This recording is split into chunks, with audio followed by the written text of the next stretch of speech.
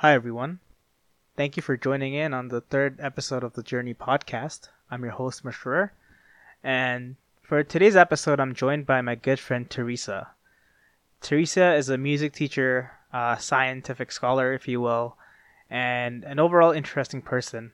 And I had the pleasure to sit down with her and have a long format conversation about how the skills that she learned through music translated onto her real life and also about different topics surrounding science, such as the coronavirus. So I think a lot of people will find this episode interesting. So without any further delay, please enjoy. Hey, Teresa, how's it going? Going okay, I guess. Just stuck at home. How about you? Yeah, it's been the same. I think it's been the same for a lot of people. But I just wanted to say congratulations on getting into your desired grad program. That was amazing. Yeah, thank you. Thanks for helping me actually. Feedback was really important. It because at first I was thinking about going to, like TC or something, having like school resources to go to for advice, but Mhm.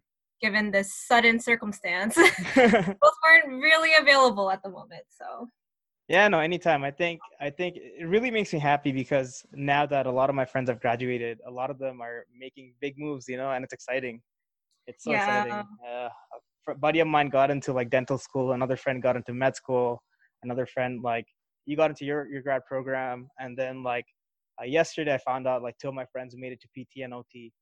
So I was like super excited about that. All in all, it's just like really positive energy. It inspires me. Yeah. I mean, as, I feel like at this time, we're all most of us, like the two of us have graduated. A lot of our Mhm. friends have graduated with us.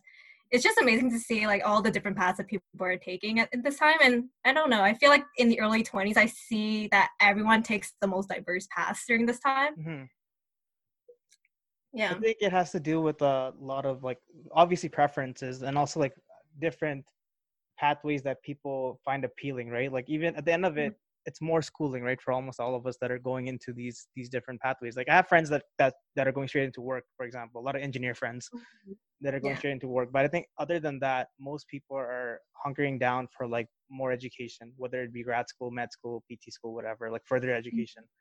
And that is like it's inspiring in the sense that like that there's so much more to learn about this, about whatever topic that you're interested in, right? And whatever field you're Mhm. interested in.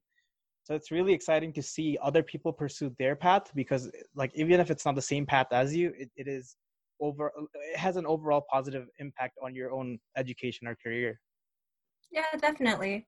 And also, what's also pretty amazing to me is that I know some people who actually ventured off and started their own businesses, Hmm. like small things, like mostly in the beauty industry, so Oh eyelash yeah.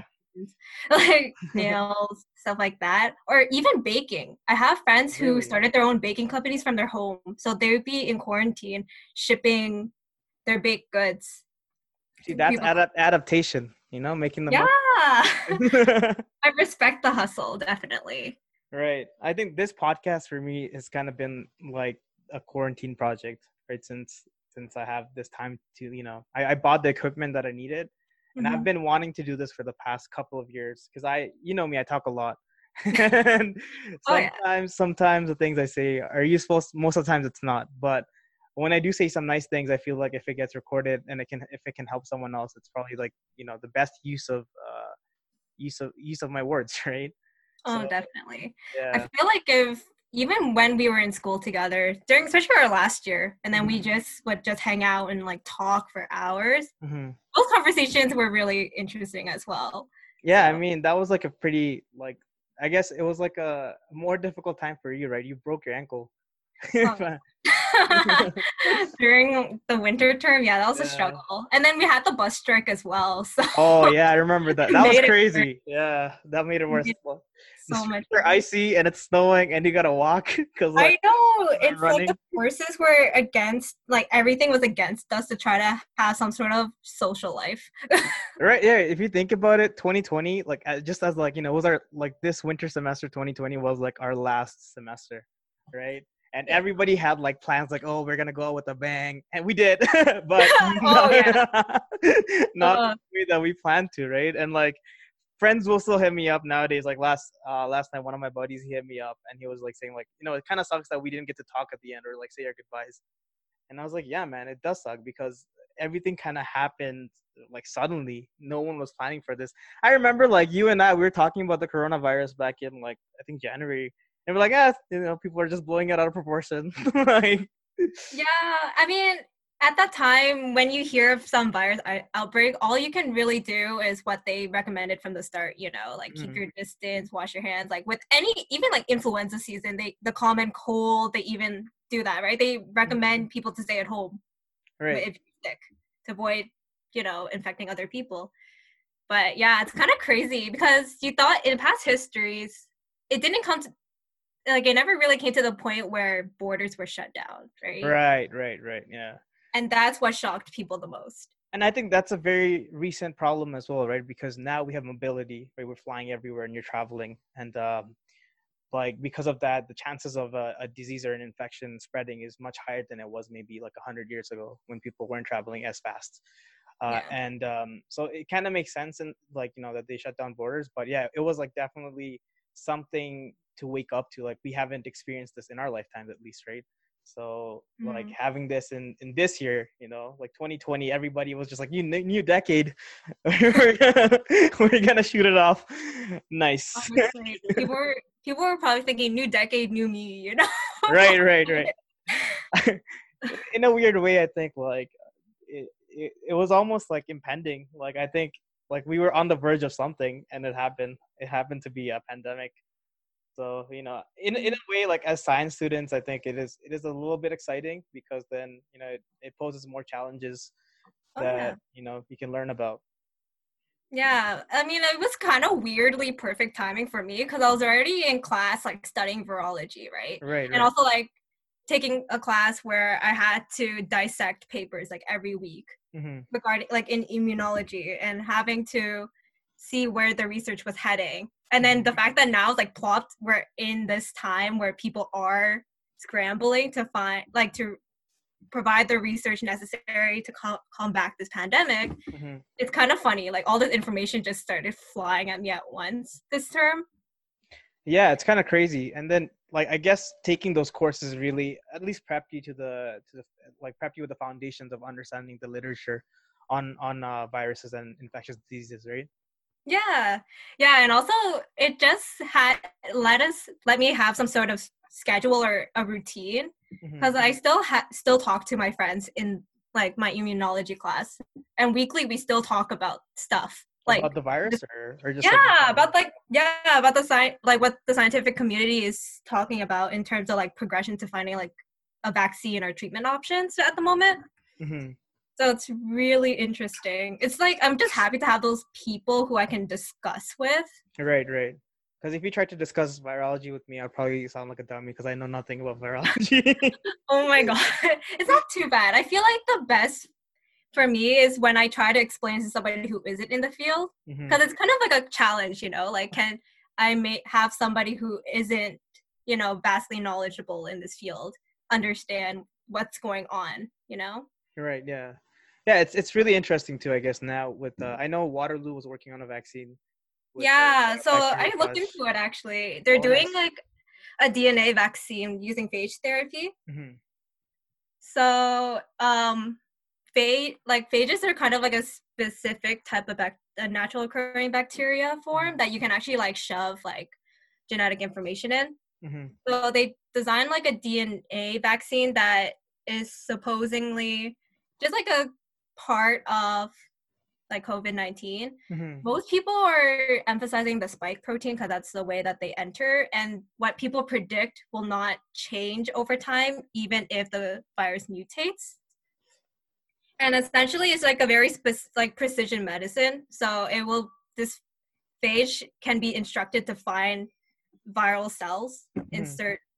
insert these, or like just find like infected cells and yeah, insert this genetic information in and creates that immune response signaling, Yeah, basically. that's very fascinating. I think Yeah. the fact that you understand all of that is pretty cool too, because I was just nodding my head.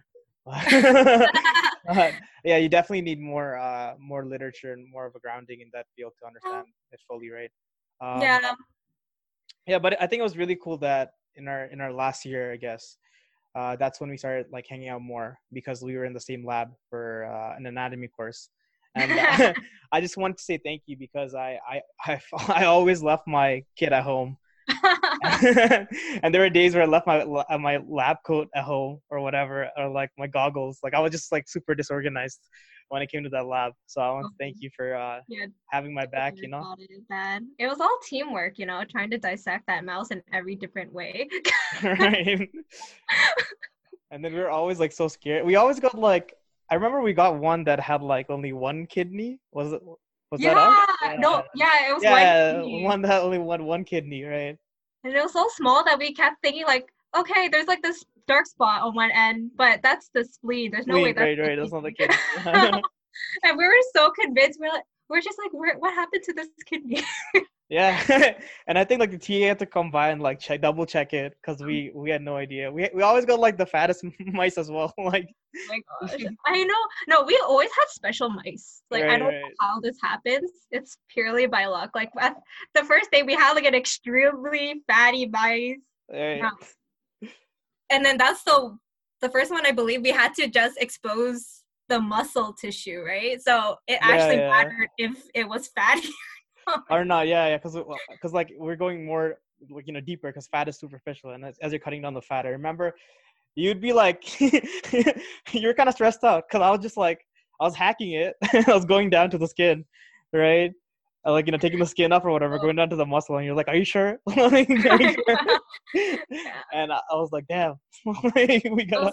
Yeah, I felt like one little snip and it's gonna be over for us. Yeah, I mean that's how it was, though, right? Like, because they did mark us on dissections, but I think our T's were nice enough to like help us out, and like I had a lot of fun during that lab, even though it was like 2 hours or whatever, but it just flew by because like.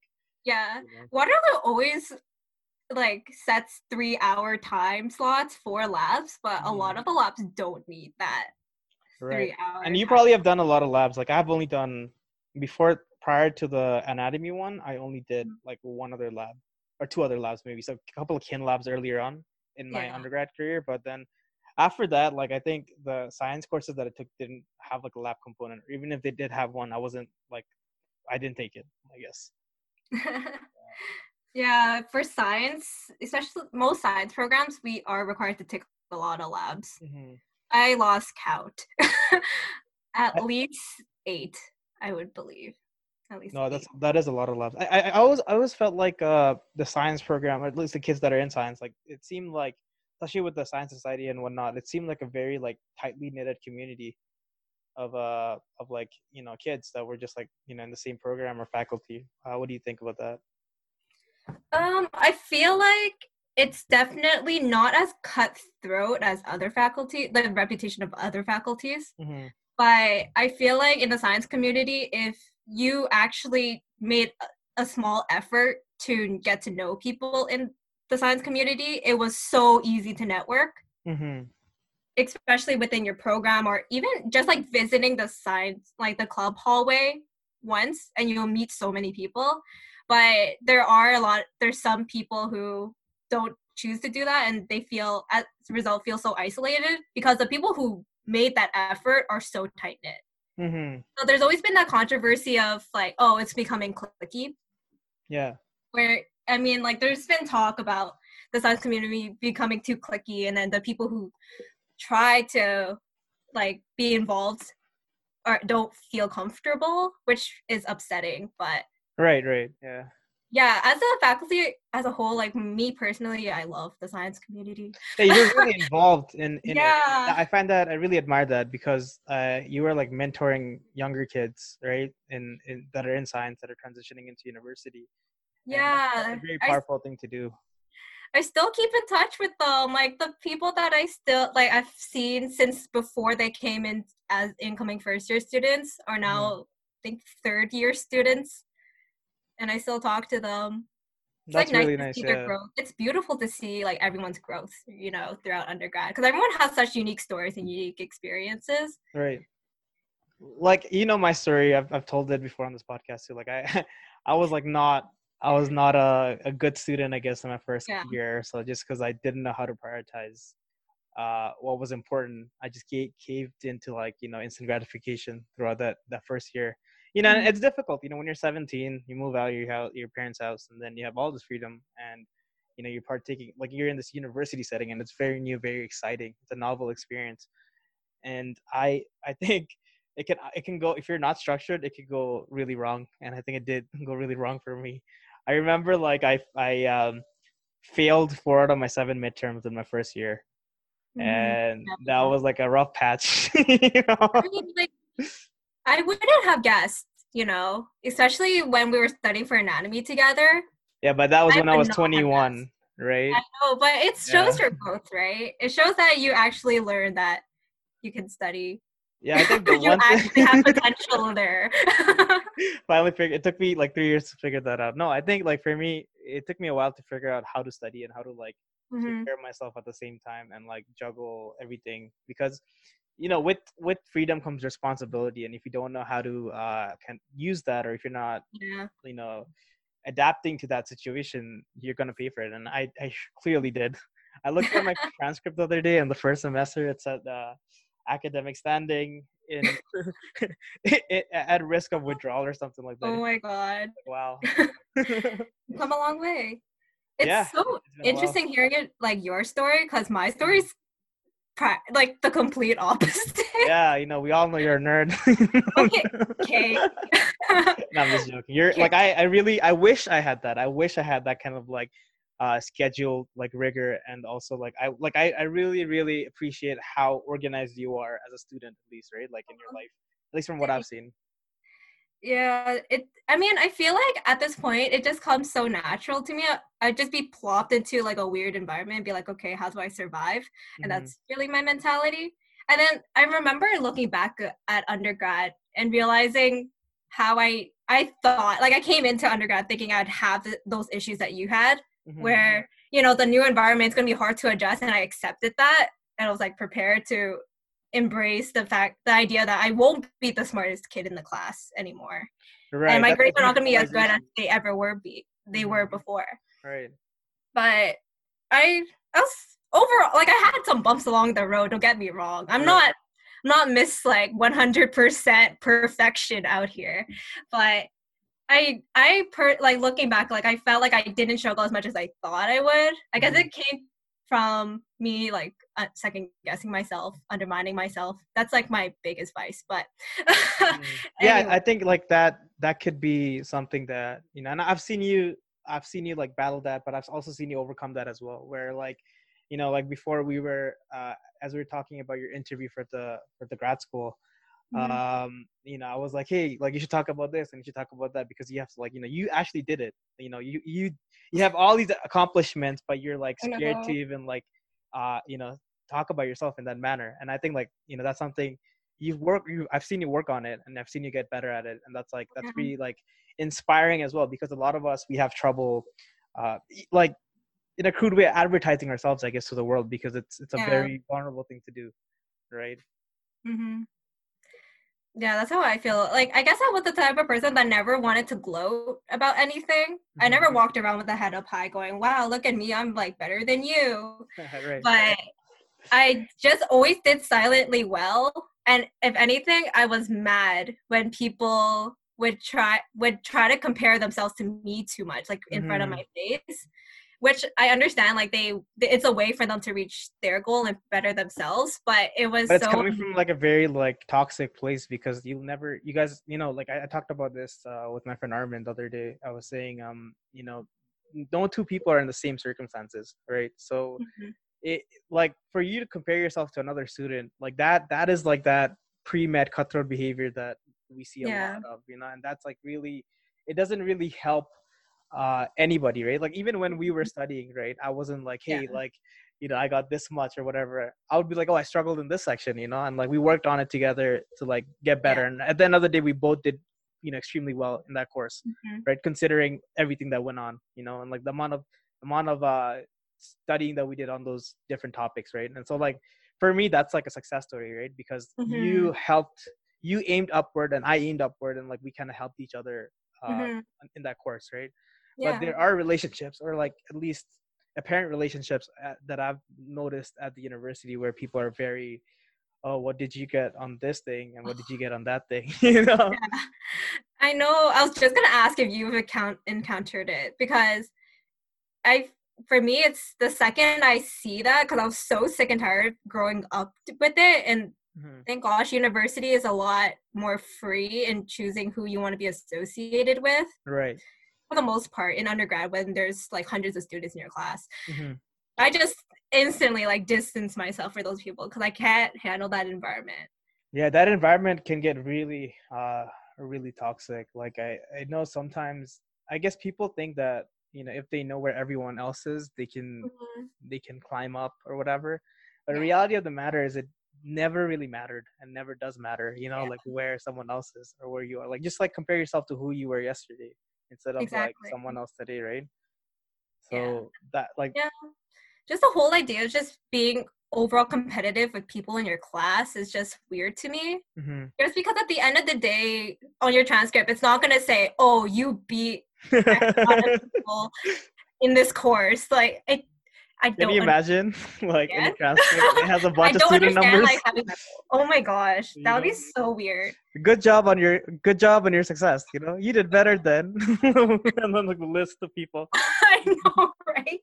So that's why I find it such a weird goal to have. And then some people take it so far when they're so competitive and would try to purposely sabotage other people, you I think know? it happens a lot for people. Yeah, and like it is obviously difficult to get into these like post undergrad grad programs, I guess, right? Because there's so many Mm-hmm. people applying to these professional schools and these medical schools or whatever.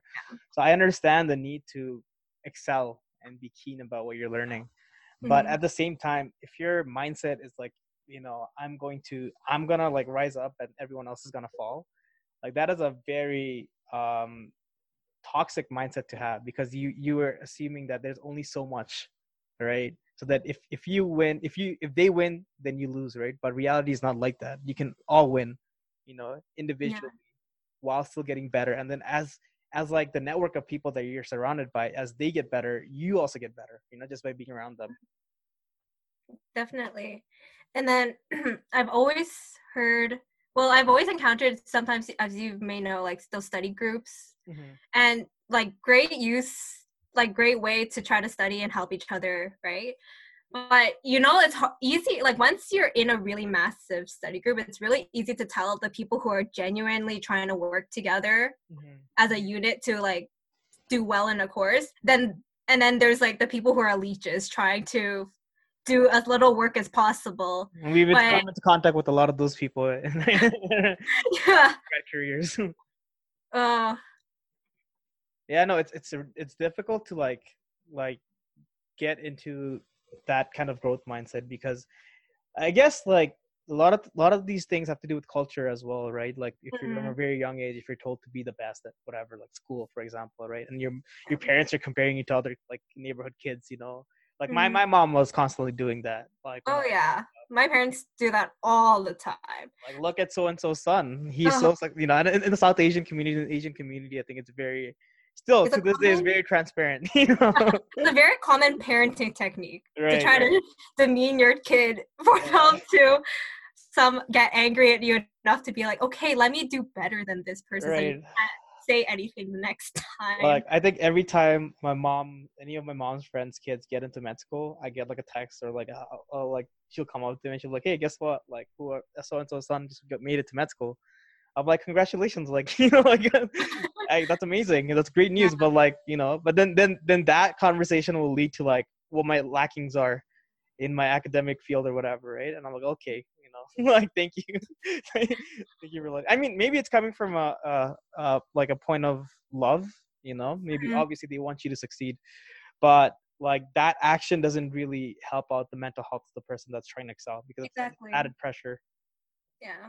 I saw that at a really young age from both sides, like being that person that Hmm. parents would say, you should be like her, like Theresa. Oh, And right, then right. So you also were that kid. I was both sides. Like I was both the you should, yeah, like the role model, or the my mom just say, "Oh, look at this person. This person is doing a lot better at you in this insert activity." So Right, then right. Yeah, so what was made it really easy for everyone to compare was I have a cousin that's the same age as me. We're only 3 months apart. Right. And growing up, always compared because we were the same age.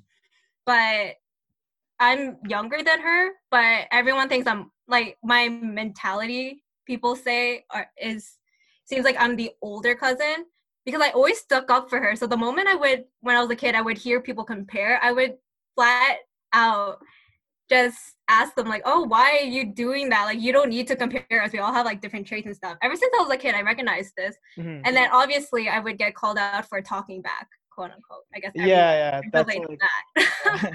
that's just the culture of it. It's kind of like that. I also wanted to talk to you a little bit about you're a piano teacher and you play a Mhm. lot of piano, and I kind of like, I really admire that because I guess it takes a lot of resilience to like be where you are, right? You've been teaching for like 10 years or something. 11. 11 years. Well, I Wow. played competitively for 11 years, so since I was 6. And then I stopped when I was 17. That's crazy. And Yeah. did you think that was that something that you wanted to do, or was that something like that was influenced by your parents? So surprisingly, I actually did want to do it. So it wasn't Mhm. one of those where my parents were looking for a musical instrument for me to play and force me to play. Right. The story goes, when I was 3, I visited my like family friends in Texas, Hmm. and apparently they had a grand piano, and I was 3, and I apparently was glued to this piano like practically the whole trip, Right. except for when we went out, of course. But when I was at home, I would just slam the keys like no tomorrow.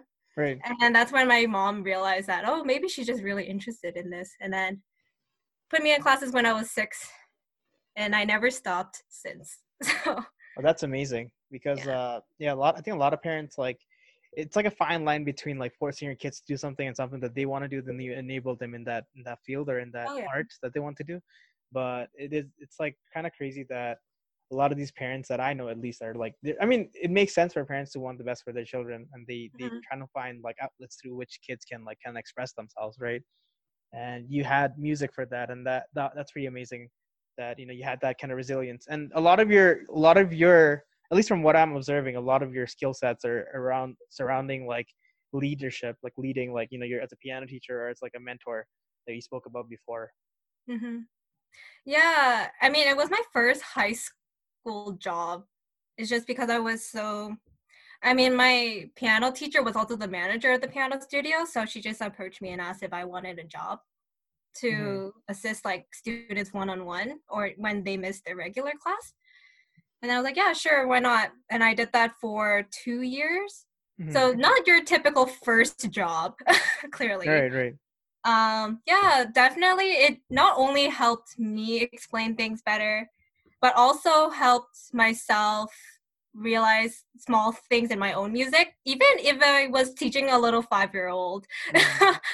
with the simplest things. Because sometimes when you go so complex in like your music, Hmm. that you kind of you lose sight of the foundation, right? The basics. Right. Sometimes you have to take that step back and realize, oh, this is why I'm not playing this as well as I want to. Right, because like you kind of have tunnel vision, I guess, in that sense, right? Like when you're just in that spot, and then Mhm. when you take a step back, you're more introspective. You understand more of like what was going on, and you see it from a different perspective, and then you excel further from where you Yeah, started.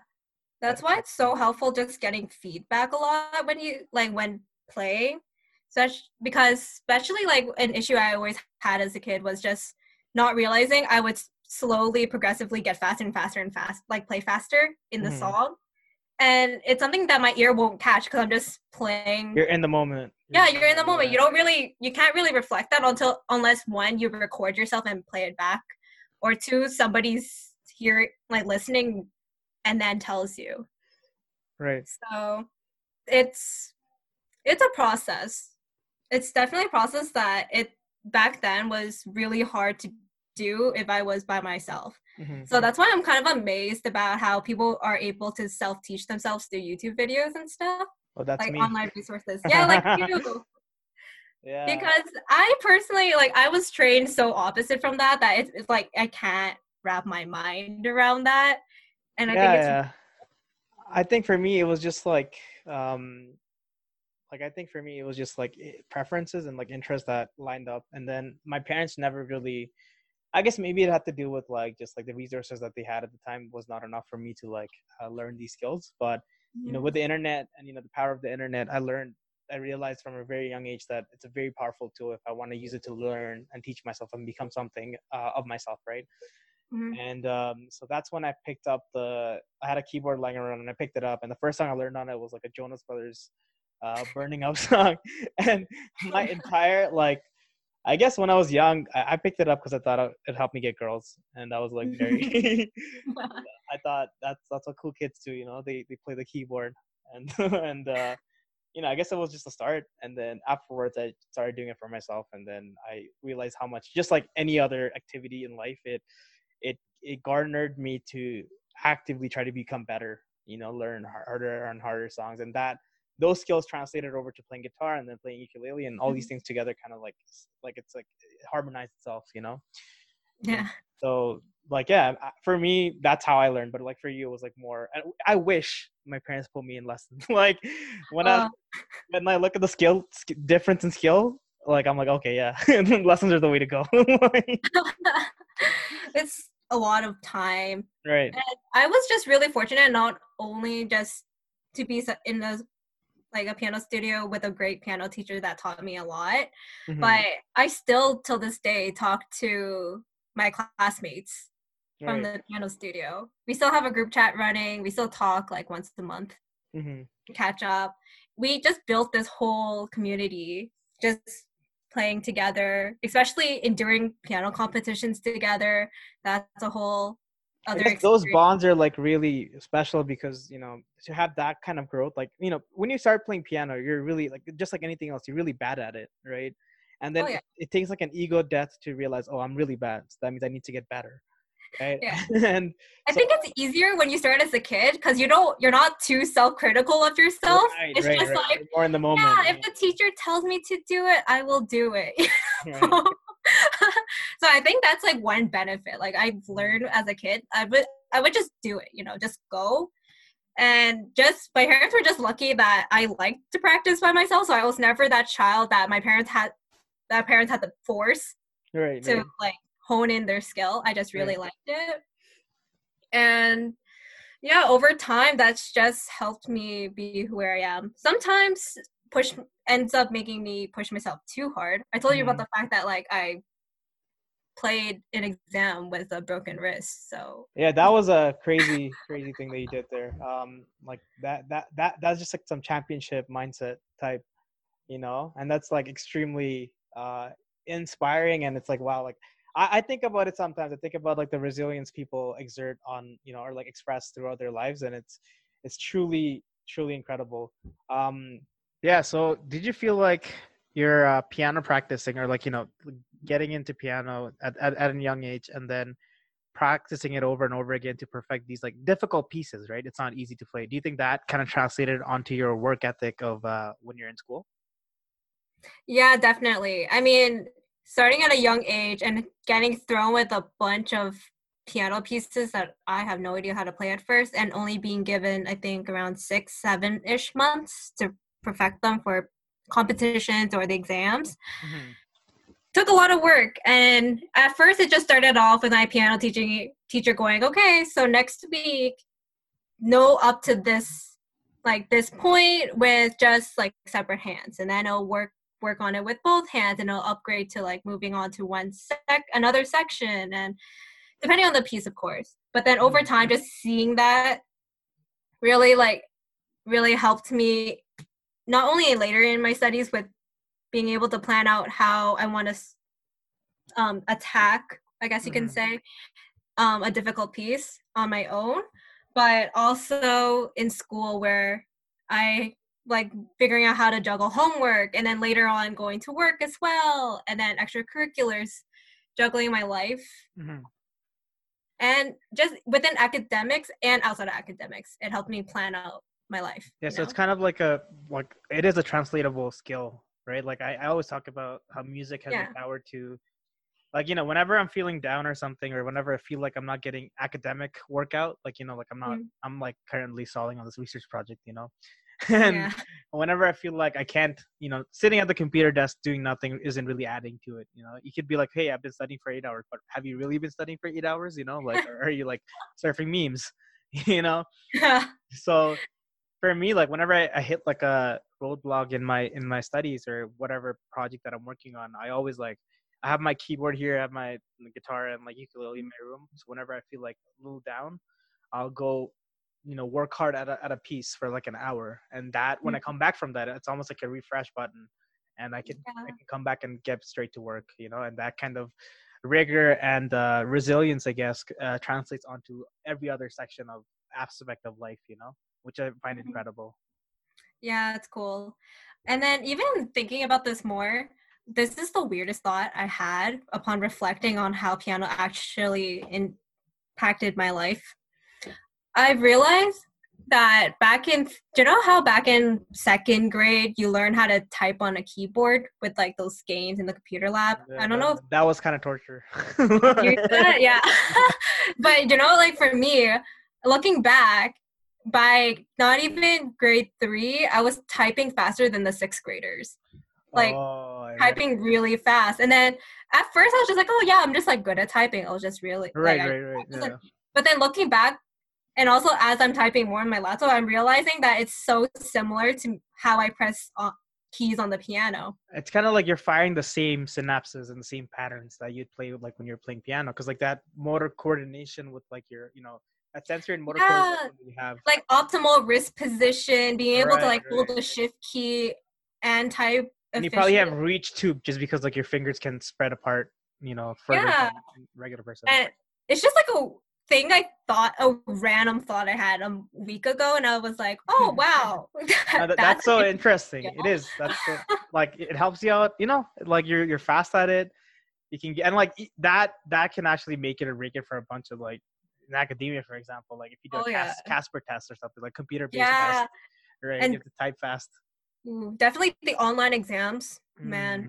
Mm. Being able to type really fast helped me. Right, right, yeah. For like the long answer portions. Ooh. Yeah, I think that definitely helps with overall dexterity of your fingers. You're just like moving around. You're just like more tactile with it. And Mhm. yeah, like I was always like thinking. I was thinking about your experiences in music, and like it is inspiring in the sense that at such a young age you were able to like instruct other people, right? Mhm. And like for example, you were Ashisha's teacher. Oh God, you have to bring that up. I mean, like he's pretty good at it. So I mean, like some credit goes I to mean, you, I right? only heard him like for 1 half-hour session just Oh, okay. because he forgot. He thought he had class, Mm-hmm. but this fool realized that he didn't have class that day, Right. So you and have to I like was cover just for finished. him, right? And I was just finishing up my shift, but we had the same piano teacher. And so then my piano teacher looked at me and she said, oh, do you mind staying an extra half hour? Because I feel bad because he just showed up for no reason. And I was like, Right, right. okay. What a great blessing, you know. Oh, yeah. I Yeah. mean, I would still got paid for the extra half hour, so I was okay Right, with it. right. You were thinking about the money. It's all that matters. All right. Yeah, like I've always wanted to, and maybe I will. As an adult, I know you tried to teach me, like you sent me a book to like practice with, right? The adult learning piano learning Yeah. book. I gave up like a couple days in. Like, it It's told me to okay. like put my wrists in like hot water or something and like Okay, that's relax them or something that whatever. you don't really need. And I was I like, mean, hey, this if is kind of anything, the extra. positioning, yeah, that's kind of extra. I mean, the whole idea is that your hands shouldn't be completely flat nor too curled. Hmm. Like the But perfect, like it's pretty amazing with an instrument that's so sensitive like the piano, where like the slightest difference in touch can produce a different oh beat yeah, to your sound. yeah, definitely. When I was a piano teacher, that's definitely something I could point out because would listen to people so So you often. really trained your ear then to have that Yeah, kind of I skill. mean, yeah, like one important thing that I learned was mostly the idea of a lot of pieces are done in phrases, like they're written in Mm. phrases. So they kind of like some composers in their mind are mimicking some sort of conversation, or they're like literally trying to speak through the music. That's beautiful. And the best approach is to be able to evoke these emotions and what they're saying through playing the notes as if they're their voice intonations. So like for example, when you hear like happier pieces, it's a lot chirpier, not Mm. as kind of smooth, but not, you know, but some element of surprise, so some like staccato in there. And that's what is written, or like usually in a major scale, like you can tell exactly what the mood is, and then be able to fluctuate that way. And that's something that's not on the music score. So, you know, for example, like just how your ear is like takes in, you know, how people talk. Mm-hmm. It's pretty fluent, Right. but it's really ugly if suddenly in mid sentence someone's really loud with one word, for example. And it's the same thing in piano, where if you're in the middle of a phrase, for example, and you suddenly hit such a weirdly loud note that stands out too much, it's not pleasing to the ear. Right. For me, a lot of it was like obviously no one taught me that. I wish someone did back in the day. And for me, a lot of it was just intuitive because I would understand from listening. Like I never learned how to read music. I'm illiterate when it comes to when it comes to music. And so well, obviously sight reading was out of question for me. And I think I did attempt at it maybe when I was in like grade 8 or grade 9, when I would just like write it on the sheet music, like write out the notes on the paper. Mhm. But then after a while I realized like my biggest advantage that I had was like, since I had no theoretical training, or since I had no like formal training, Mhm. everything that I did is like improvisations that I picked up by ear. So I would Yeah. listen to pop songs, and then I would slowly train my ear to like get to that key. And Mhm. playing both instruments, like the guitar and the piano at the same time, really helped me translate between, like, I can maybe I can pick it up better on that guitar sound, and then I know what the chords are and I know what the notes are, and then I just translate that onto like keyboard. So Mhm. that's what I've been doing now as well when I listen to like a Bollywood song that doesn't have like sheet music or whatever, or like no one teaching you. Yeah.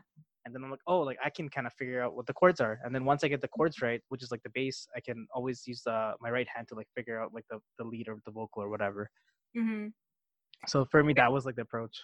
Yeah, I mean, that's a pretty good approach, especially for somebody who doesn't really look at sheet music at all. Because at Or the can't end of the read. day, it's you're playing for an audience, Hmm. whether it just be yourself, a friend, or sharing it for your like on social media, you know.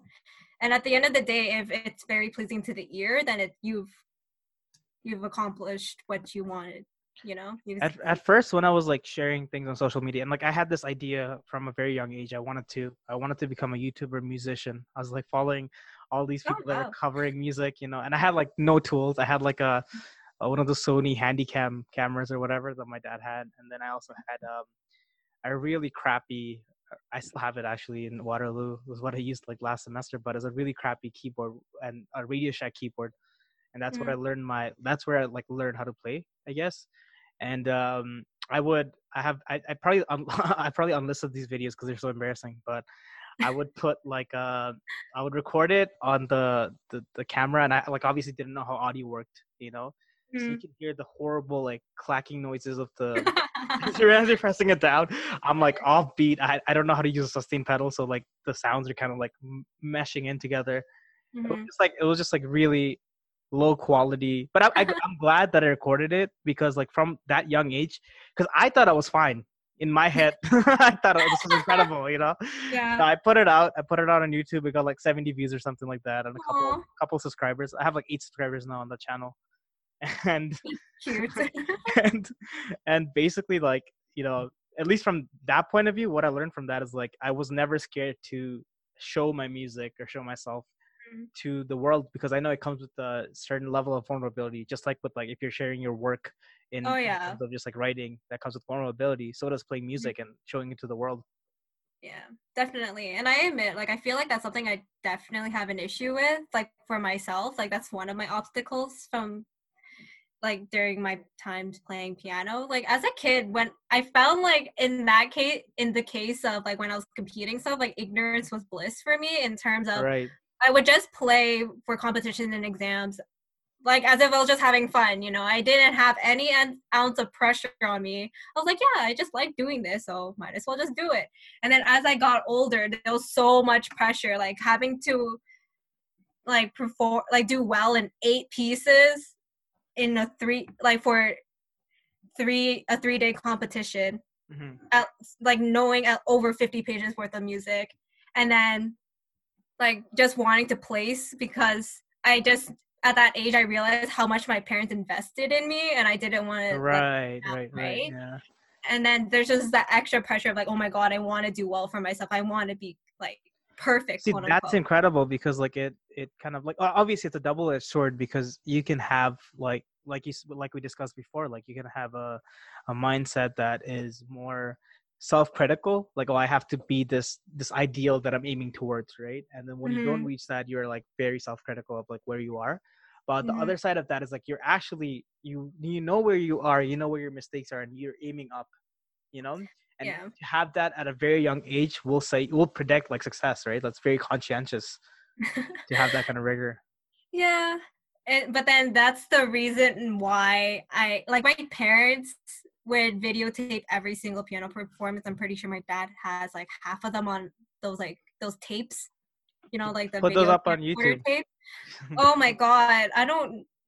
I mean, there's some that's on the computer, like the more recent years, All right. but I don't know. It's one of those where I grew up being so embarrassed by it, but now I'm like obviously thankful because I have those memories. But it's come to a point where I could think you can give me one of those tapes or any of the 11 years I competed, and I can pinpoint exactly where I made mistakes.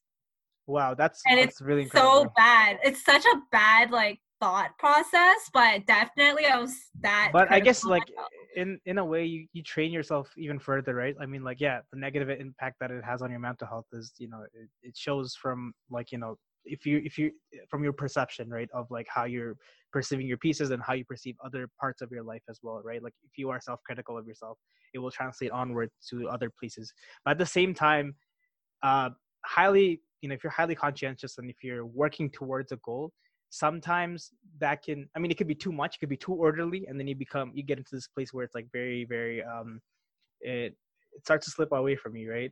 But then Mm-hmm. there's places that if you don't do that, then you're surrounded by more chaos, right? And that could be a really bad thing, right? Imagine if you didn't practice as hard as you did, and then you go up on stage, and then you just like, I don't know, bomb the performance or something, like, Yeah. right? So it's better to be, I guess, like more like more practice, more rigorous with the practice, because I guess like at that young age you didn't know what you knew, like, you know what I mean, like you didn't know how this would affect the rest of your life, but it clearly had like a positive impact, you know. Yeah, definitely more so positive than negative. But I'm Mhm. glad that it was kind of perfect timing when I left to go study out in Waterloo because it came to a point where I was so exhausted. Like after 11 years, I Did it felt feel like a like a chore? robot, you know? Yeah, it Okay. started to feel like, oh, I'm just continuing to. It felt like my whole body was in muscle memory Right. rather than, you know, perfecting a piece to the point where it felt like muscle memory. It just felt like the whole idea of just working on harder pieces, and that whole idea of like trying to advance myself in piano just became, yeah, it's just something that I wasn't aware of or enjoying at all. I just felt numb, and I Yeah. felt like it. Yeah, so that's why I left the studio and went to Waterloo. Didn't even play too much piano during undergrad either because I was still stuck in that mentality of if I go back, I feel like it's another just a chore that I've done again, like going through that process again, you know? Like it became a very sour thing, I'm guessing, like where, like, if you're kind of, it's kind of like if you listen to the same song 50 times, right? The 51st time that you're listening to it, you're like, oh, I'm kind of tired of this at this point, right? So I think it's like it's good to have those kind of refreshing, like, you burnout is real in any task, Yeah. like, so especially if you're at it for 11 straight years, it makes sense that you would feel some kind of like exhaustion, I guess, towards playing Mhm. piano, even though like those skills. But the main point that I'm trying to make, I guess, I'm going on this rant, but the those skills, even though you took yourself, you took yourself away from piano, and obviously you weren't applying those very technical skills onto like the real life, but a lot of these skills translated onwards to like whatever your next phase was, which was undergrad, university at the time, and then you were able to kind Mhm. of perfect that as well, as if it was like playing piano, but it wasn't. You know what I mean? Yeah, for sure. I mean, the whole idea of like, okay, here's my piece. It always now just transcends of like, here's my goal, and then Hmm. like, what? How do I stagger my time to get to this goal without doing everything the night before? Right, spacing things out. Yeah, I mean, I found like I was pretty proud of myself that obviously I think most people can agree that no matter how hard you stagger your time, you're always doing the bulk of the work the day before.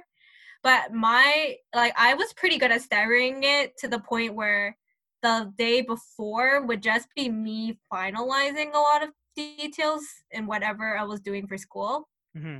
rather than, oh no, I need to write out like this whole lab report, for instance. For me, like it took a long time to understand that, because I I've always been like the type of guy that and I mean it's not a good skill to gloat about, but it like under pressure I tend to do better, because I like that.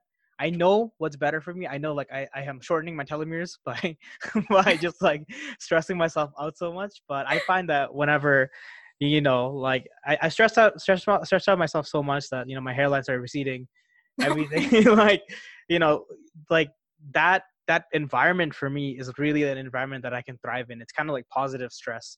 Like, Mm. okay, I look at it in the sense that how much stress can I take, right? And there's certain times where like I curl up in a ball and I roll, I'm in my bed, I cover myself with a blanket and I rock back and forth.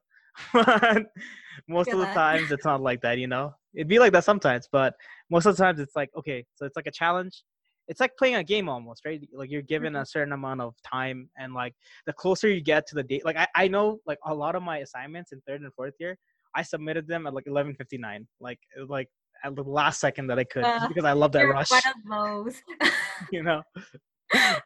You're one of those. I'm that person. When I see like the due date, I do it by the night before. Oh, so like that's probably the smarter thing to do. I'm Like, one of those. So if it says yeah. like, I don't know, May 30th at 11:59, I'm handing it in by May 29th Yeah, at to the 11:59. listeners, be more like Theresa, be less like me. I don't know. I'm the off. Like I don't like testing my luck with the clock. Right, right, right. So I like having that peace of mind knowing that I finished and I have a lot of time to do revisions if needed and then hand it in. For me, I think like I'm a very uh, calm guy, I guess, in real life, where like I've never, I don't fight people, I'm not overtly aggressive, you know. So I need to get that rush in, I need to get that adrenaline rush. I don't know how to drive, so like I don't speed cars. True. And the only way I can get that rush is like by submitting, and I sound like a nerd, but by submitting assignments like a minute before they're due, because I feel Yeah. like until that point I have so much control over it, and then after that point it's like I have no control. So yeah. Mhm. I get that. And then like I feel like I do this even with study when it comes to like study groups and stuff. Mm. So sometimes I would be in study groups where the best method is to break down each section into parts initially and then come together and just present each part to each other. Very systematic. I And like in it. those cases, yeah, and in those cases, it sets a time, like a deadline, right? Because you're like, okay, my whole group is relying on me to know this part, so then we all can succeed.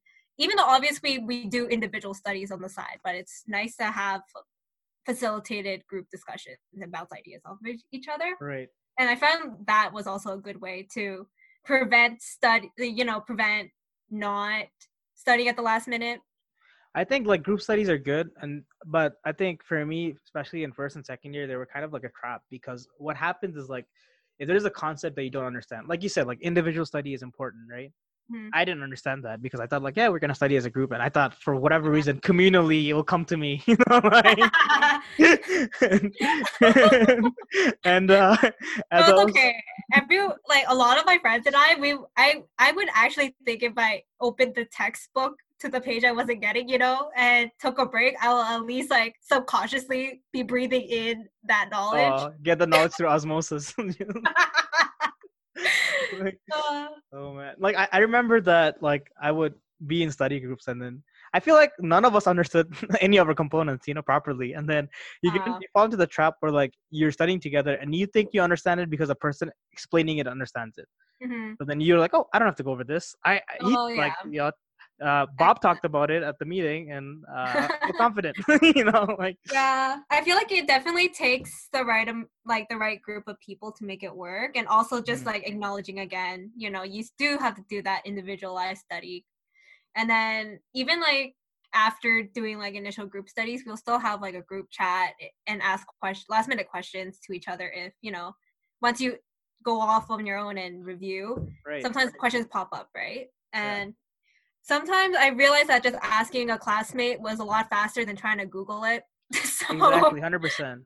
I I felt that like when we were studying for our anatomy final, and I studied with you and I studied with my other friend, and she helped me out a lot as well the day before I met up with you, because I think we studied the day before the actual exam, and we were at Williams or whatever.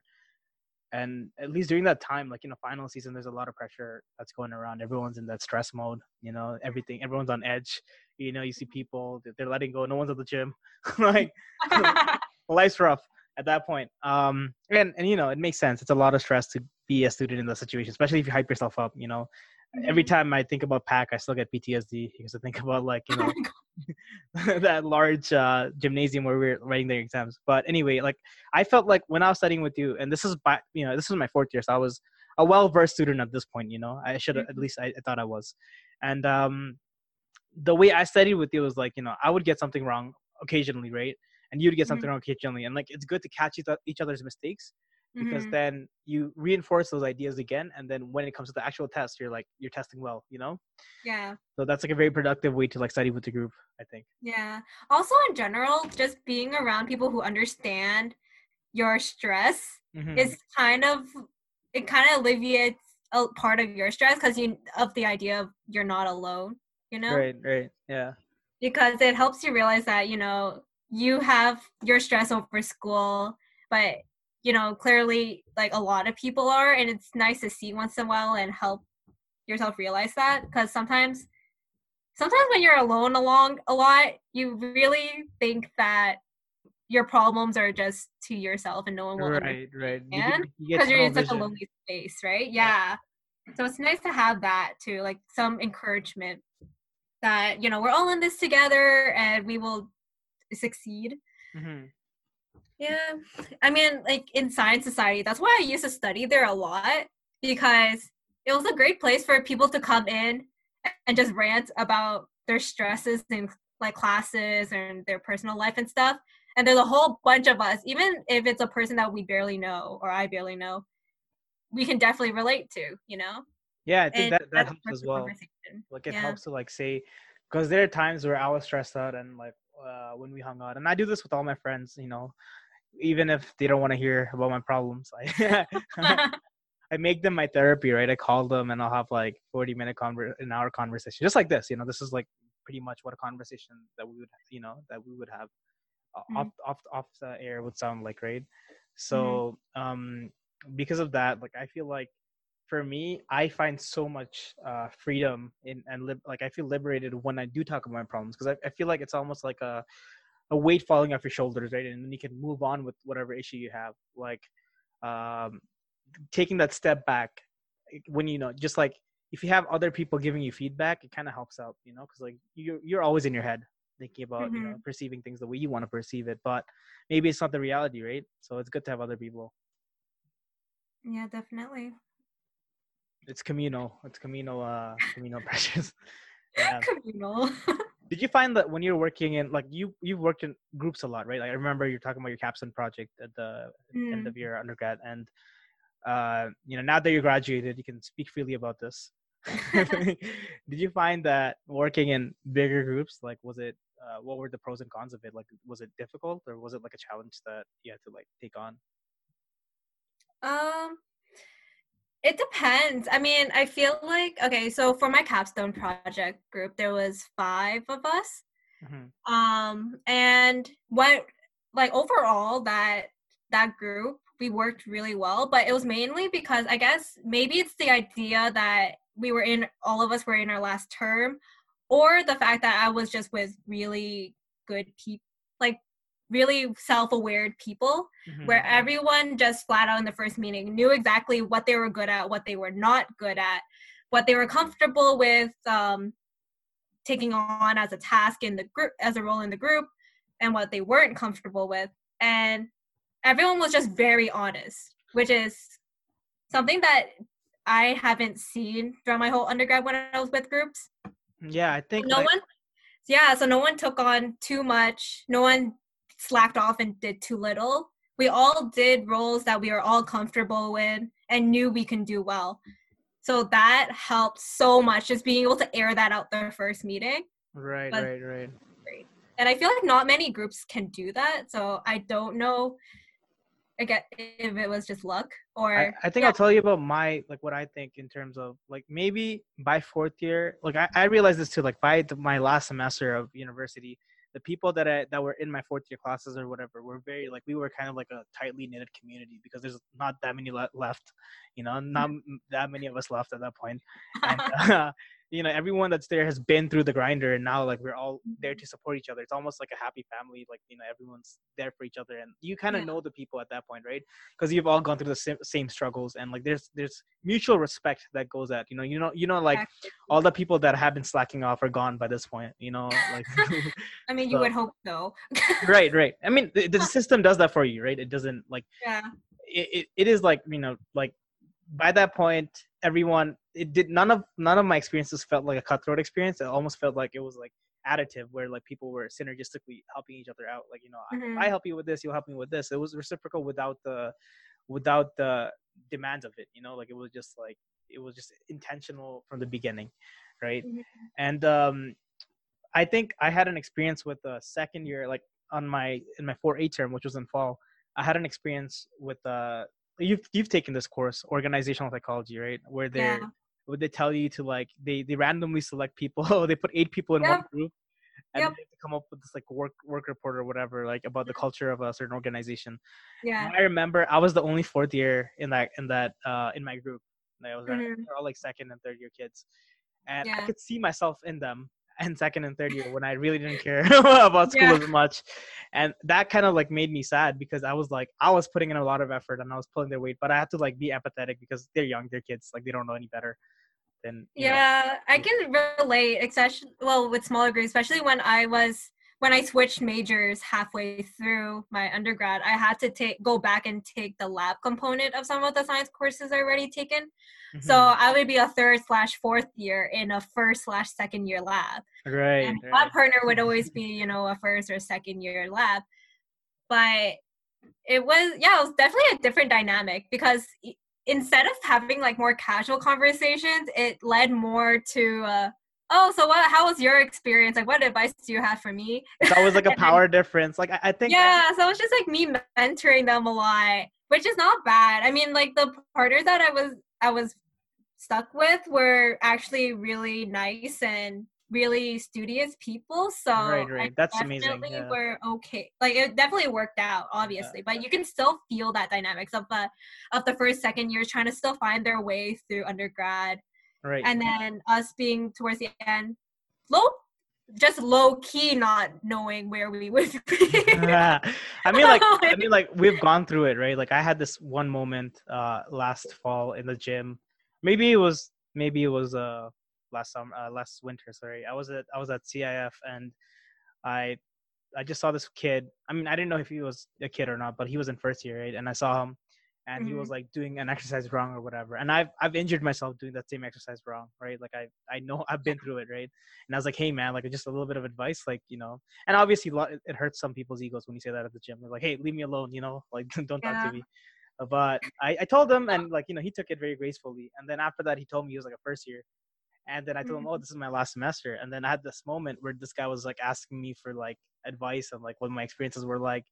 And I Mhm. looked back and I was like, "Damn, I'm old." Like in his eyes, I'm like 5 years older than him, I right? know. Like, I know, it's weird because it's roughly the same amount of years we were in high school, but damn, But the I growth just is like way more in university than in high school, I think. oh yeah, definitely. Curve I is feel way that. steeper. Yeah. Mm, Yeah, it's good to have those like have mentors, I guess. Like I wish when I was like in first and second year I had like a uh someone guiding me towards the light, you know? Like so what's the like? What is this going to your death? I had some real dark days there, you know? You know. But in first year you weren't living in res, right? No, I wasn't living in res. I was I guess blessed enough to have family there that took care of Mm, me, and I'm very grateful for them to this day. But I think a couple of my mental breakdowns in first year was just like self-imposed.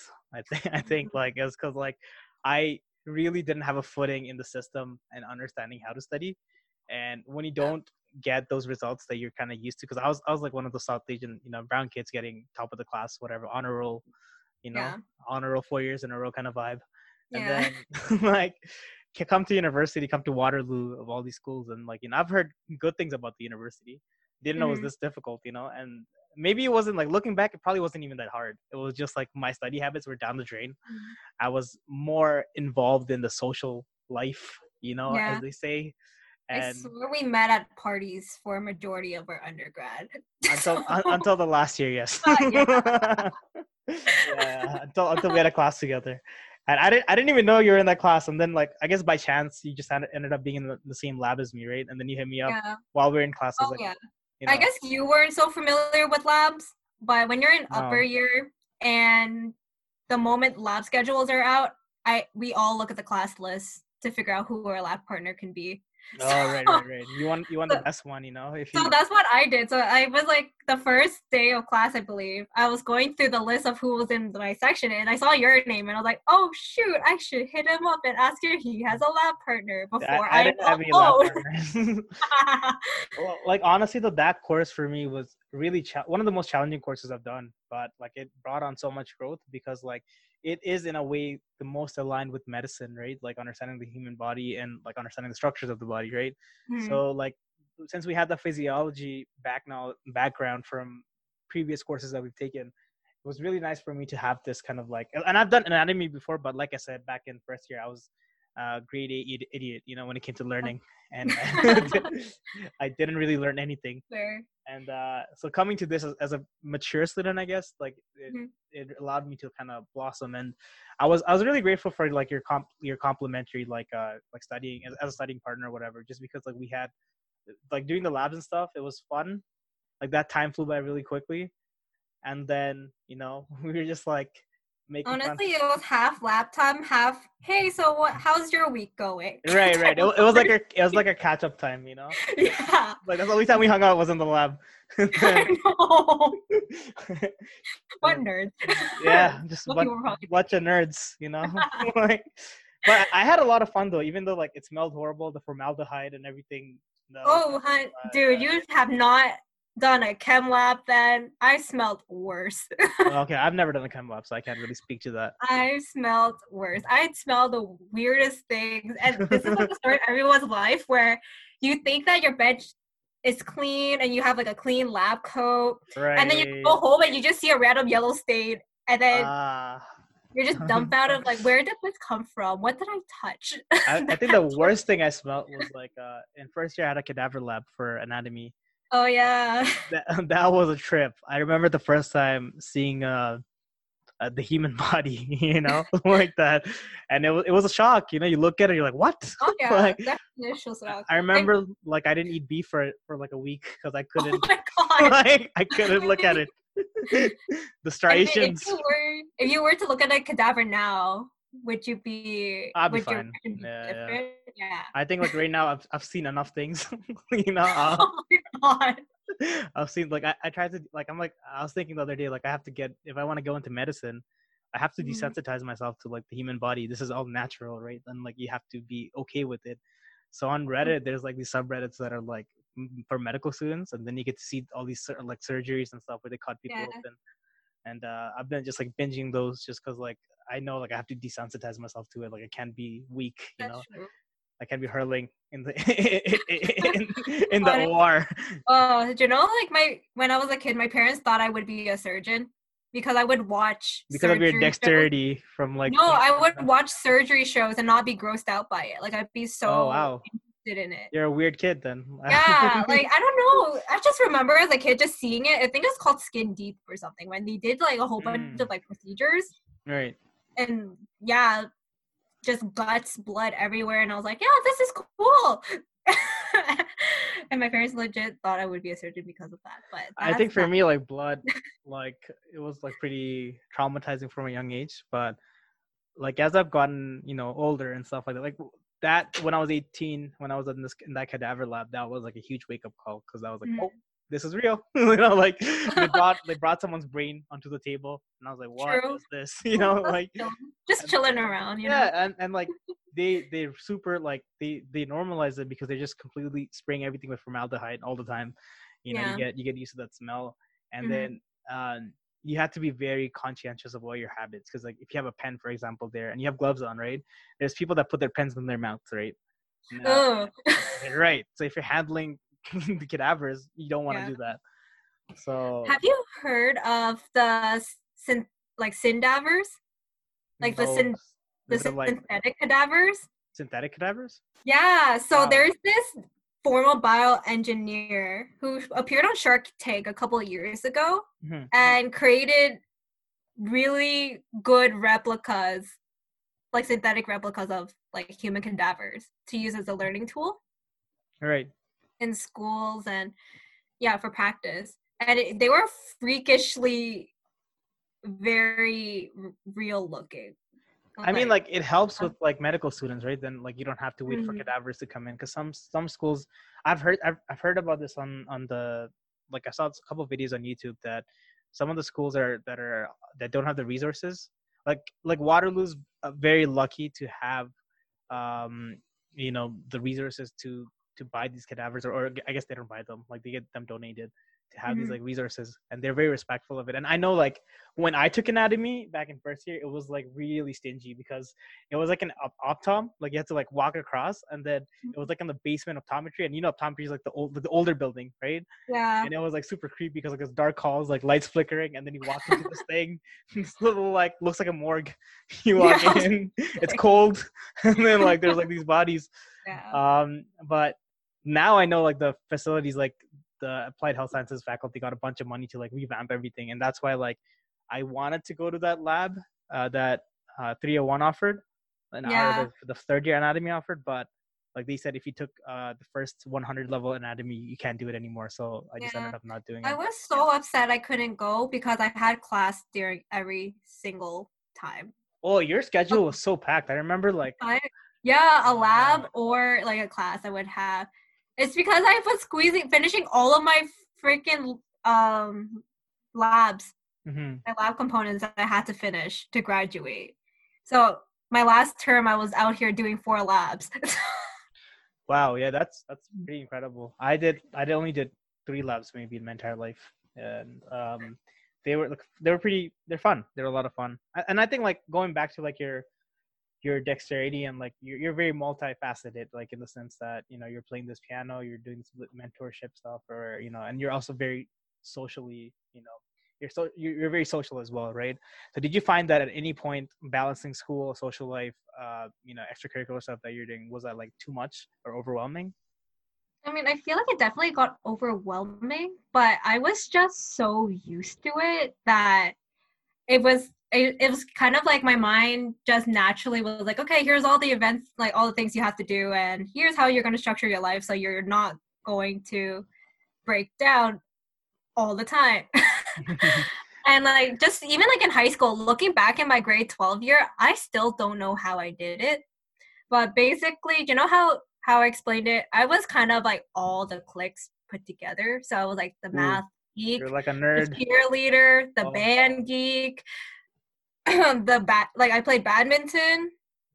Yeah, so I played 3 extracurriculars. So badminton, cheerleading, and chamber music.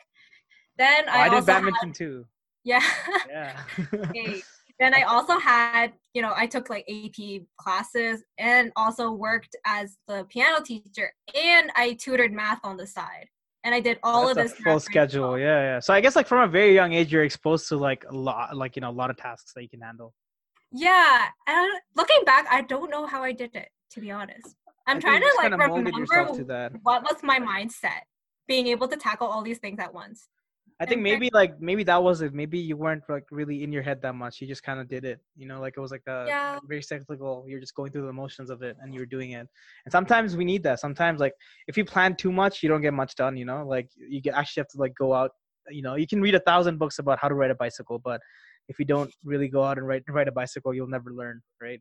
yeah, So that's why definitely. it makes sense for, I guess, like that kind of shows in your character now, like the person that you've become throughout those experiences. It has shaped, how well adapted you are to high stress situations, and that's why I think you're going to be very successful when you're moving forward to like your grad school career.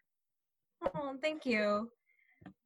Honestly, I really did not realize this, like how well I can adapt to things until I went to Japan, and I realized that I was not too culture shocked. Like I thought I would Right. be like mesmerized or homesick or, you know, but I just felt so comfortable, especially like just after the first day. I was like, yeah, cool. That's So another this is my crazy goal thing for the too. next 12 Like months, you you know? you traveled a lot last year, right? How many Oh countries did yeah, you go to? not too much. I think I've only been to so Japan, Korea, Vietnam, Bali, and Thailand. So 5.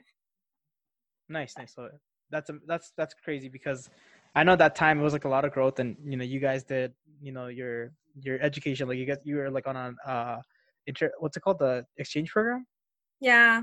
at Kyoto University, or Mm-hmm. okay, so And because Kansas. you guys helped me out because the same year, I think a month after you guys came back, I went to Japan with my friends, and Yeah. during that time I think I used your itinerary that she sent me, and Mm-hmm. I use that, like we use that to kind of plan our trip as well. So thank you for that as well.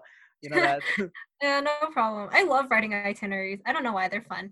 I mean, like, not because I try not to be too specific, but enough to be like, yeah, here's some ideas if you're completely lost and what to Mhm. do. And like, I've tailored like other itineraries for people while I was in Japan, and I'm pretty sure I will probably continue doing it just because Maybe I find make it a side business. Just like have here's some itineraries that I made. Ready. it a side business. Yeah, Maybe. side hustle. Yeah, get like Do you think you're gonna continue teaching piano in the future since you have so much like experience under your belt? Like, I don't know, to be mm, honest. I mean, like, I catch up with my friends, my classmates, and they teach piano privately around Toronto. mm-hmm. And I don't know, part of me is just like, it'll depend if I have time, but I am not opposed to it, definitely. Like, I teach my sister right now, so I still know I have, Right. So you have those I skills. still know I can teach. It's I not mean, like I'm in super. this day and age, you can probably set up like a camera and like in front of your piano, and then like do like Zoom calls and teach kids over Zoom. And I've seen that. I've seen that on like Facebook and stuff where like the kids are still like learning piano from their teachers, but just via the webcam rather than just really being there. Mm-hmm. That, Yeah, my friends have been doing that right now because they can't really go to the places that they right, teach. right, So, which I understand is like a thing, but I don't know, because like the one benefit that my friends had was that they were consistently in the GTA, so they were able to build clientele around their neighborhoods. hmm Whereas for me, I was just always in and out of the city, so it would be harder for me to try to build up that clientele and that trust. And also, I'm like where I am right now, I'm not in the most like there's not that high of a demand for it in my area. right, yeah. So there's like a lot of factors to consider, but I'm definitely not opposed to it. I mean, it could just be like something like that you're passionate about, and then you just like go ahead and change some lives as well, in the process. Find a bunch of young me's that are ready to like learn, and you can go ahead and teach them. Yeah. Yeah, well, yeah, it's just like it's really fascinating because I think that resilience is really something that people don't count as much because they get so stuck up in the moment, right? Like if you look back at your first year and you look back at where you are now, like you're admitted to go to a the top university in Canada basically, and for this program as well, right? Mm-hmm. And like putting your passions in, making them into reality, that took work, right? And you did the work. Like the work was like kind of like the bridge that took you there, right? And you did Mm-hmm. that rigorous practice, and like that just shows how far resilience it will take you just as a byproduct. If you stick to your routine, if you stick to like the things that add value to your life at the end of it, like you don't even have to worry about getting there. At least that's what I tell myself, because I'm on this journey and Yeah, trying to justify definitely. I feel my like the steps. whole just like application process in general just forced me to really think deeply of what I wanted to do. Hmm. Because obviously that's our most, like every grad school's most obvious question is like, why do you want to pursue this? What's your Yeah, career path? And obviously, like I guess I was so wrapped up with like tasks that I had to finish at that time, such as, finishing assignments and just being able to graduate with a good standing, yeah. Hmm. that I didn't really thoroughly look into myself and reflect upon like all the qualities I possess that I would be a good fit for in terms of a career, and like finding a career that I would actually be happy in Hmm. and suits my interests. And it wasn't until like having that pressure to write that in like in an application where I really had to think about it. I mean, And that's a very then difficult place to be, right? Like to like, why do I want to do this, right? Because we get stuck up in like the motion of things, right? The momentum catches mhm, on, and then you have to like actually take time off and think about where you're yeah, headed, right? And why you're yeah, headed there, definitely something you have to be super vulnerable with, because it's so right? easy to say like, oh, okay, so I'm in science, so I definitely want to do something in I science. want to help people, you Yeah, know. exactly. Like it's so easy to just recognize the things that you are currently doing, like Right, the recent activities, and trying to base an opinion on that. But it takes a lot of work to really go deep in what qualities do I really like in a job right, or in right. a career, and what aspects do I know I'm not good at whatsoever, or I'm not happy, I would not be happy with if I pursued this And path. it's like, I guess it's a constant thing, because you should be asking yourself those questions on the daily, because like the sooner you catch something that you don't enjoy, you can move away from that route and pick another destination, another journey, right? It doesn't have to be just whatever Mhm. you start, like, because there's like, I think it's called gambler's fallacy, where like, you feel like, oh, I put in so much time into this thing anyway. Like if you have like a, for example, if you're working up to a job, right, that you really want to do, and you spend 8 years doing it, but when you start the job, you realize you're miserable, Mhm. in this job. But then in your head, you're thinking, oh, I already put in so much time into it, right? Should I leave? Should I stay? Because like it's like, oh, this much commitment has gone into it, right? I should probably just Yeah. move on with it. But I think, in my opinion, I think it should be like, you should prioritize what you want over whatever the past has been, right? Because, Mhm. or else you can get trapped into situations where you don't want to be. And then, at the end of the day, the only commodity we have is time.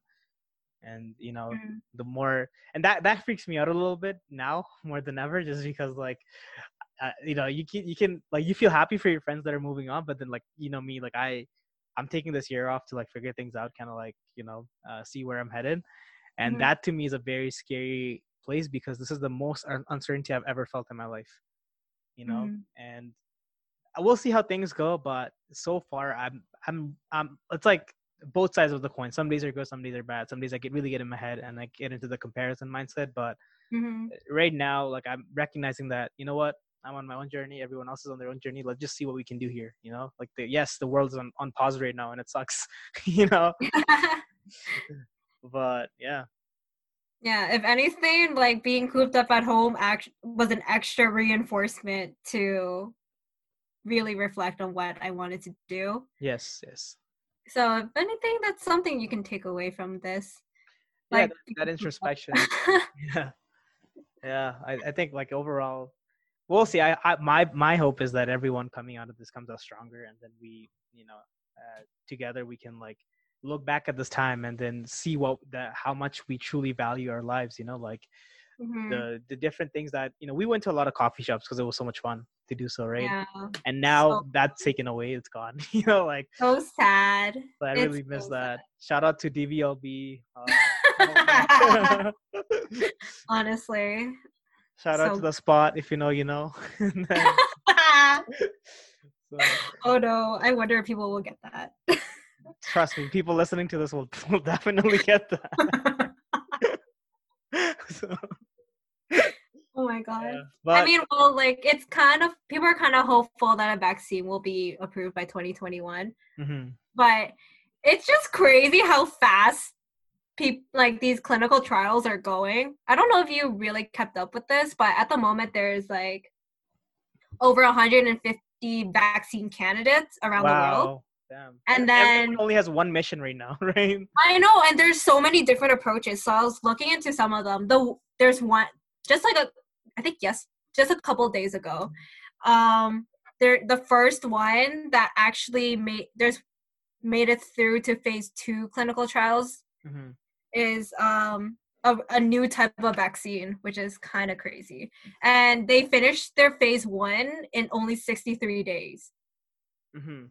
Their phase 1 clinical trials only took 63 days. And then their phase 2, for reference, usually takes around at least 15 months. But they're planning to be done with phase 2 by the end of this year, like by fall. Yeah, I think they kind of have to expedite everything because it makes Oh, yeah. sense. You know, this is like the number one issue. Yeah. It's just Maybe. so scary because, I mean, it's like a new type of vaccine. Mm-hmm. So it's the first of its kind. So it's not a conventional vaccine. But one benefit of this, it's called an mRNA vaccine. Mm-hmm. And one benefit of it is that it's just this mRNA transcript that's synthetic. So you can reproduce it economically really fast Right, if so it's it will just go successful. translating in the cell. Yeah, so the idea is that this mRNA is just of the spike protein. Mm-hmm. So once it enters the cell, then the cell will translate it into the spike protein, and then that cell will be shooting out virus spike protein, Right. which makes it look like the cell is infected when it's not, therefore Okay. building immunity. I see. I see. Wow. Damn. Yeah, so Yeah. this is new because there's so many complications with this. For instance, like the mRNA, to stabilize the mRNA to do Mhm. this was an issue, the biggest issue actually. And then one company in the United States managed to pass stage 1 with it. So Yeah, it's kind of like it's a little sketchy too, the way the speed at which it's like progressing. yeah, I Yeah. looked into it a lot because I was really sketched out Right. because there was not enough, because things are going by so fast. As you know, for a Mhm. paper to be up takes a lot longer than 63 days. Oh, I definitely know Um, that. yeah, and so basically they released their phase 1 results through like a news release. So Right. there's no data, mostly just company statements. And what's very sketchy is that they use a test of 45 people, and it's broken down 15 people in 3 separate age groups Mhm. ranging from 18 to 55. But the only thing they really recorded or stated was they only tested 8 out of the 45 people so far when this When news it got passed. released. Right. And they saw that they had, like, those patients had an antibody titer that was higher than people who were recovering from who were recovered from COVID. That didn't have the vaccine. Yeah, that didn't have the Okay. vaccine. So they use it as a baseline. Right. And so there's some skepticism of, wow, they only tested 8 people and then decided to release, the news that their phase 1 was successful. So there's I a lot think of it's questions like a like, lot of funding related. Like you and I, we both know that science isn't. It's really political. oh yeah, Right. there's something Yeah. else. So basically, this company was one of the main companies that went to pitch to Trump. Mm-hmm. And essentially, all the other farm companies got denied because their timeline was too long. I see. So Yeah. they bidded that they would finish all their all their clinical trials by the end of the year. And Right. that's Right. why Trump gave them all the money. And what's ridiculous is that this company sells 0 products. And because Right. of the decision, the stock valuation for their company is $29 billion. That's incredible. Wow. What the heck? That's Yeah. insane. That's insane. I don't know. That's kind of crazy, yeah. Like to have that kind of evaluation. I guess it's because of like the deadline or like the timeline that they're proposing, right? Like kind of Mhm. ridiculous timeline in the sense of science. Like for things to move that fast is not really sustainable, I guess, in most parts of science, Yeah. right? So I guess right now they have everyone's on this one mission, and you will have people that are anti-vaxxers or whatever that don't, that Mhm. don't really, because like for me personally, I think that obviously I'm for science, and it has helped eradicate so many diseases, right? Like my dad was Yeah. telling me the other day that when he was younger, they had smallpox, right? Mhm. Where he was in Bangladesh, and now it's unheard of in that region because they eradicated it just to diligence like vaccinations. They Yeah, went to just by everyone's house vaccine. and just vaccinated every child, right? You couldn't Yeah. leave anyone, and so these people are like living longer now. They're Mhm. living the amount of years that they're living disease free is like much higher than it used to be. You know what I mean? The percentage Yeah. of years that they're living disability or disease free, Mhm. and overall the quality of health has gone up because of technology, right? And I think Oh. I've heard people are comparing the 1918 Spanish flu Mhm. to this coronavirus, but I think it's not really a fair comparison, right? Like Yeah. it's like we have like the technologies that we have now are much superior than the ones that we had 102 years Mhm. ago, right? Yeah. So like obviously some patterns are similar. It Mhm. is something that's infectious, right? Obviously, and it has been Yeah. like things have been going at a pretty fast rate. In that sense, I think Canada kind of like they've done a good job so far, I think. Canada doing a good job at what? Research or like So flattening the those curve, yeah. slowing down the spread of the disease. I think the government handing out money really helps. Oh Mhm, yeah, definitely. Yeah, I think Canada's been doing pretty well. Well, let's hope that continues, but we'll see. mhm, I guess for me, like my biggest fear is that, there wouldn't be enough precautions being placed when like when the FDA approves a vaccine. mhm.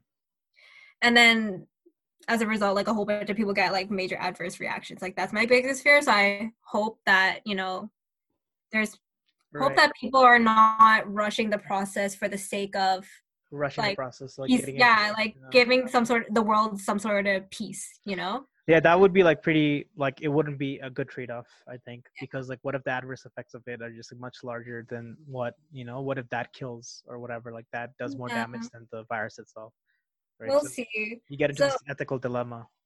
yeah, I mean, at the moment, it doesn't seem like there's nothing too major with vaccines, Hmm. besides the fact that you might need, like, some of them might need some sort of like a boost. And then a common like adverse reaction is when you're making neutralizing antibodies, Hmm. but like from like whatever the vaccine.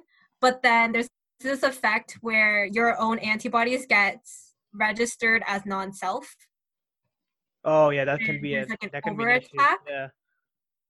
So that's one like major concern, but we'll see. But what's really pleasing to hear is that there's a couple studies that are seeing how how memory T cells are being affected in with patients that recover from COVID. Hmm. As a sign to see if if a vaccine were to be made, whether you know it would be successful in providing immunity to people for a long period of time. And it seems like the evidence is leaning towards yes, that a vaccine would probably provide patients with like people with a long-term immunity. So that's a good sign right now. Oh, that's amazing. Yeah, I guess Yeah, like you're very like in touch with these studies, and that's really I'm yeah, excited. I'm it's happy that you came fun on. learning, Yeah, post grad, post undergrad, none applying. of my friends, I don't actually, I shouldn't say none of them, but most of them are probably not aware of like at least you understand it at a different level. Even I don't understand it at that level, but so it's pretty good to. I'm glad that you decided to come on and talk about this as well. Yes, no Yeah. problem. I mean, like I like speaking about science. I And guess you're that's good at it, which is good. in I think you should science. start your own podcast. You should do like a Oh, science only podcast. nah, your podcast is too great. I can't No, mess that up, I can't compete with you. It's a free market, you know. We can both win. It doesn't Nah. have to be one or the other, you know. But Uh, yeah, so thank you for being the first female guest on this podcast. I think we're skewing. I realized like as I was doing this, I realized most of the people that I talk to are males. Like, so it's it was okay. good to switch it up a bit. Yeah, and thank you for like all the times you had my back in anatomy when I forgot my kit or whatever, or I was Oh, just being back lazy. You know, at ya. that Back was at good. ya. And We always have talks. yeah, we do good science together. So and it's Yeah. always like fascinating to talk to you because you always enlighten me with these like things that I don't understand, like biology, and you know, like they're super interesting, but It's it's hard to digest, definitely. right. But I think the way you explain it, I think even the listeners will agree, like it is easier to understand than like, you know, just reading one of these papers that are coming out right now. So thank you so much for that, and yeah, I'll just talk to you off the air, but thank you for doing this. Definitely. Thank you for having me. All right, take care. You too.